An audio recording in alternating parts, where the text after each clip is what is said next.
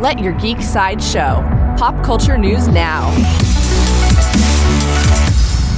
Hi, this is Susan, and here are your daily geek headlines.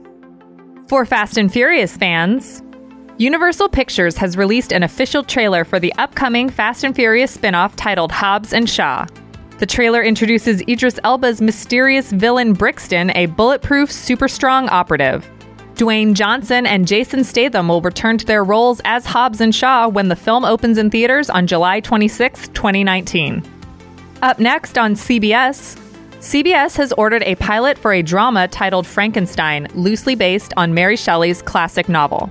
This series will follow a homicide detective who is mysteriously brought back to life after being killed in the line of duty.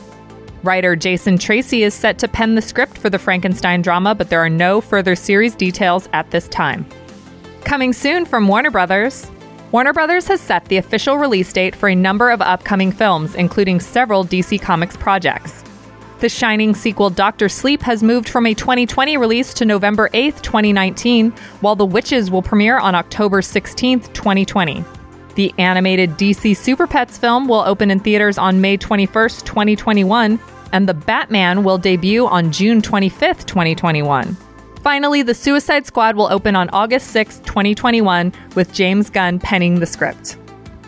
Up next in comic book television, according to Deadline, Scandal actress Darby Stanchfield has been cast in the role of Nina Locke in the Netflix adaptation of Lock and Key. She's joining previously announced cast members Amelia Jones, Connor Jessup, and Jackson Robert Scott. Originally published by IDW, Lock and Key is a horror fantasy comic series involving demons, murder, and keys that possess magical abilities. This has been your Daily Geek Headlines Update. For even more ad-free pop culture news and content, visit GeekSideShow.com. Thank you for listening, and don't forget to let your geek side show.